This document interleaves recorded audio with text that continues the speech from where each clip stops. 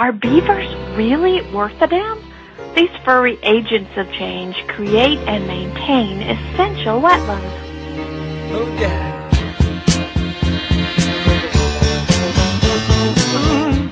No one's going to argue that they improve their environment for the better, but I'm starting to think that they change the lives of the people who work with them as well. Let me show you what I mean. On the line with Amanda Parish, who's the Watershed Program Director of the Lands Council in Washington.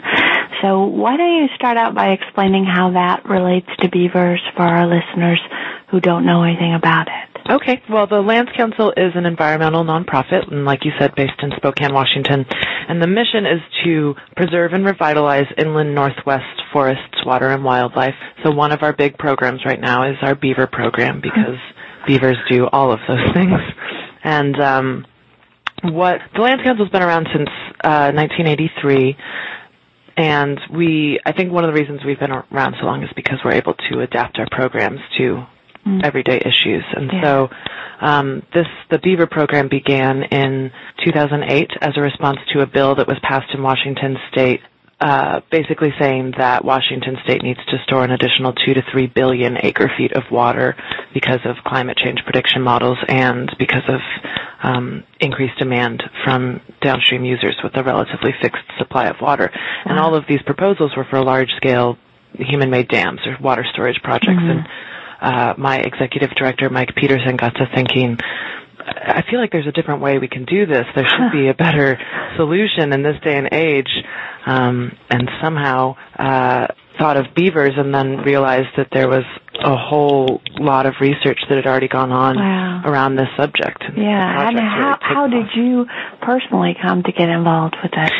I after college, moved up from San Francisco, moved to the Coeur d'Alene Indian Reservation in northern Idaho, and Spokane's pretty nearby, and when my internship in forestry there was up, I landed an AmeriCorps position at the Lands Council as the Restoration and Volunteer Coordinator. And when I first started the position, the Beaver program just began, and it was this kind of really exciting time for us, and my supervisor said, if you're interested, you can be involved in this beaver program. And I said, yeah, that sounds great. And then I think it just had a lot to do with being in the right place at the right time. My supervisor moved on to a job at a wildlife refuge, and so I ascended into sort of managing the beaver program in its early stages. Now, and why were you interested in being involved with the beaver program? What appealed?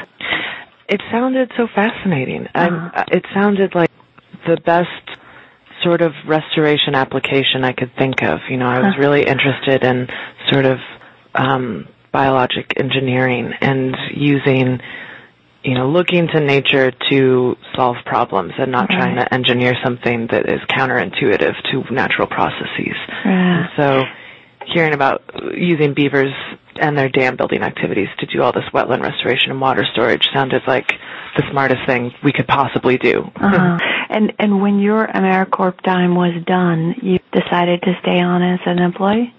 Yes, yeah. So luckily, I was really involved. We had a big report to turn into the Department of Ecology following our initial feasibility study in 2009, where we were just trying to look at available habitat and the average amount of water stored by beavers so that we could maybe try to apply this beaver solution to water storage problems. And because my supervisor left sort of at the end of the year, I ended up doing a lot of work on this report, and I think my executive director took note of how enthusiastic I was and offered me a full-time job. And what would you say is the best part of what you actually do during the day? Oh, well, it depends on the season, I guess, but, you know, it's no surprise that it's a lot of fun to have beavers in my backyard. So in the summertime, my colleague and my partner, Joe, and I trap nuisance families of beaver and hold them in our backyard, and it can be stressful, like being, you know, first-time parents to a litter of newborn beavers. But it's also so fun. It's so fun to sit outside in the summer and eat dinner with the beavers and listen to them. And So that's wonderful. But then outside of the summer, I think I really enjoy, we have a big outreach and education component, and I really enjoy being able to talk to, really interested landowners and agencies, and people really come around pretty quickly once you explain the benefits of beaver, and it's so pleasant that I'm able to solve sort of the human-beaver conflicts, and I have some great answers for people, and everyone sort of just goes along with it, and it's great. What don't you like? What's not fun? Oh, interestingly, I love having the beaver in my backyard, but it's also can be really stressful. I mean, it's my job is, on the line, and these animals' lives are on the line, and it's a lot of work. So it's my favorite part and the hardest part, probably. Right. Not necessarily that I dislike it; it's just hard. Yeah. Are they actually hard to take care of, or is it more of the worry that something will go wrong? I think it's the worry that something will go wrong. It's not. We haven't ever had a problem, getting them to eat or anything like that. But it's hard. We get just so stressed out. They cuddle together all day long, and they're in this big beaver pile. And then we kind of get, are they going to overheat? Why can't, it's summer in our backyard, and it's sort of the things where I don't know if our worries are actually even necessary, but usually we take the approach of they can probably handle themselves and they don't need a lot of our help. Right. But at the same time, we get worried. Yeah. Well, tell me if you can remember about the first time you saw a beaver. What was it that surprised you? Anything that you didn't expect? Yeah, the first time I ever saw a beaver was in 2009 when I was first doing the feasibility study. So before we started the relocation and beaver management aspect of our program, like I said, I as my AmeriCorps term, drove all around Washington State looking for existing beaver dams to measure the amount of water stored behind the ponds. And went out to this one, found a location sort of in the middle of Washington State where there was a beaver dam, and the landowner there said this dam was probably 100 feet wide, if not more. It was huge. And the landowner said, I actually my neighbor just stuck a chair right in the middle of the dam because it's so solid, and he goes out there and watches them in the evening. You should go do that. And so I went out there and walked across the dam to the center of it, and it was sort of in these canyons of the Cascade Mountains, and all of a sudden I heard what I thought was someone throwing a 30-pound rock into the water.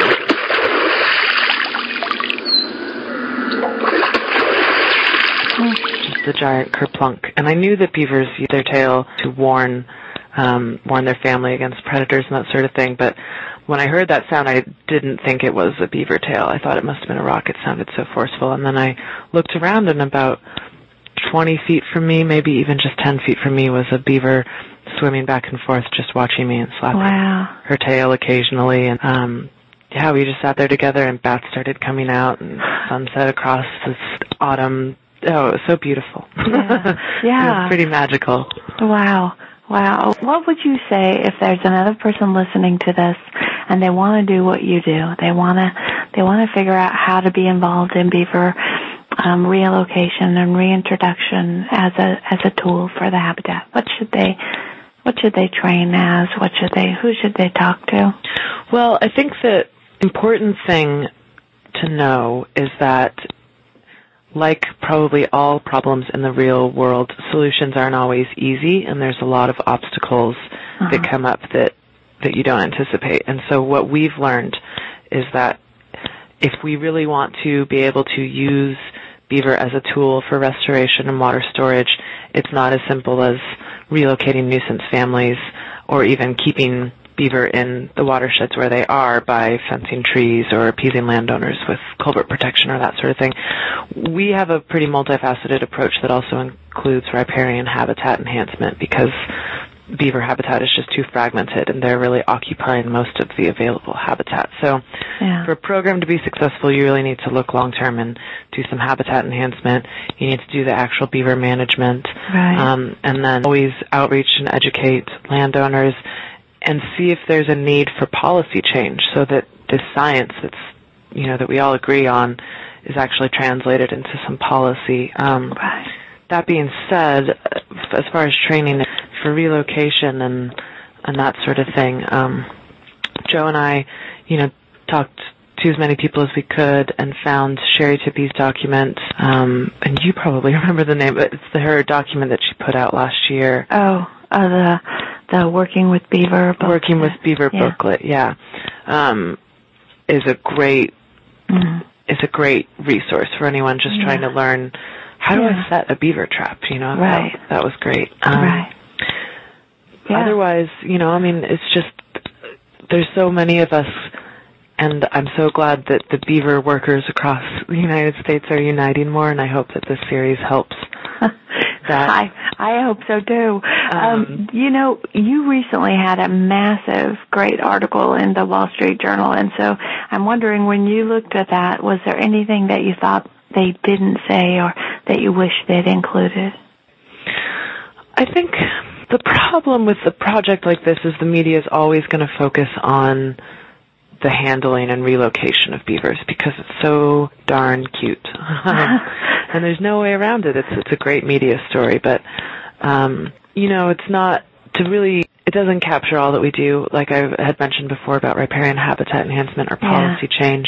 And also, there's even been papers done on researching successive animal relocation, and it points out that the media is always going to make a big splash over, no pun intended, over the actual relocation, but following up on if that relocation is successful or not, no one's really interested. That's not as fun.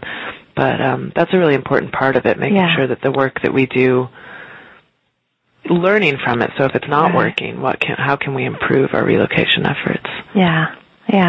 What was great about the Wall Street Journal article is following that, I was contacted by the Living on Earth program, a radio program on NPR, and for the interview I did with them, I was able to direct it more and explain, it's not just about relocation, and really emphasize the fact that we actually want to keep beaver where they are, and not offer relocation just to everyone who thinks they have a nuisance case. Well, Amanda, I want to thank you so much for doing what you've done on behalf of beavers and for talking with us at Agents of Change. I hope this interview series is helpful to people thinking about this work. I hope so too. Thank you for organizing this.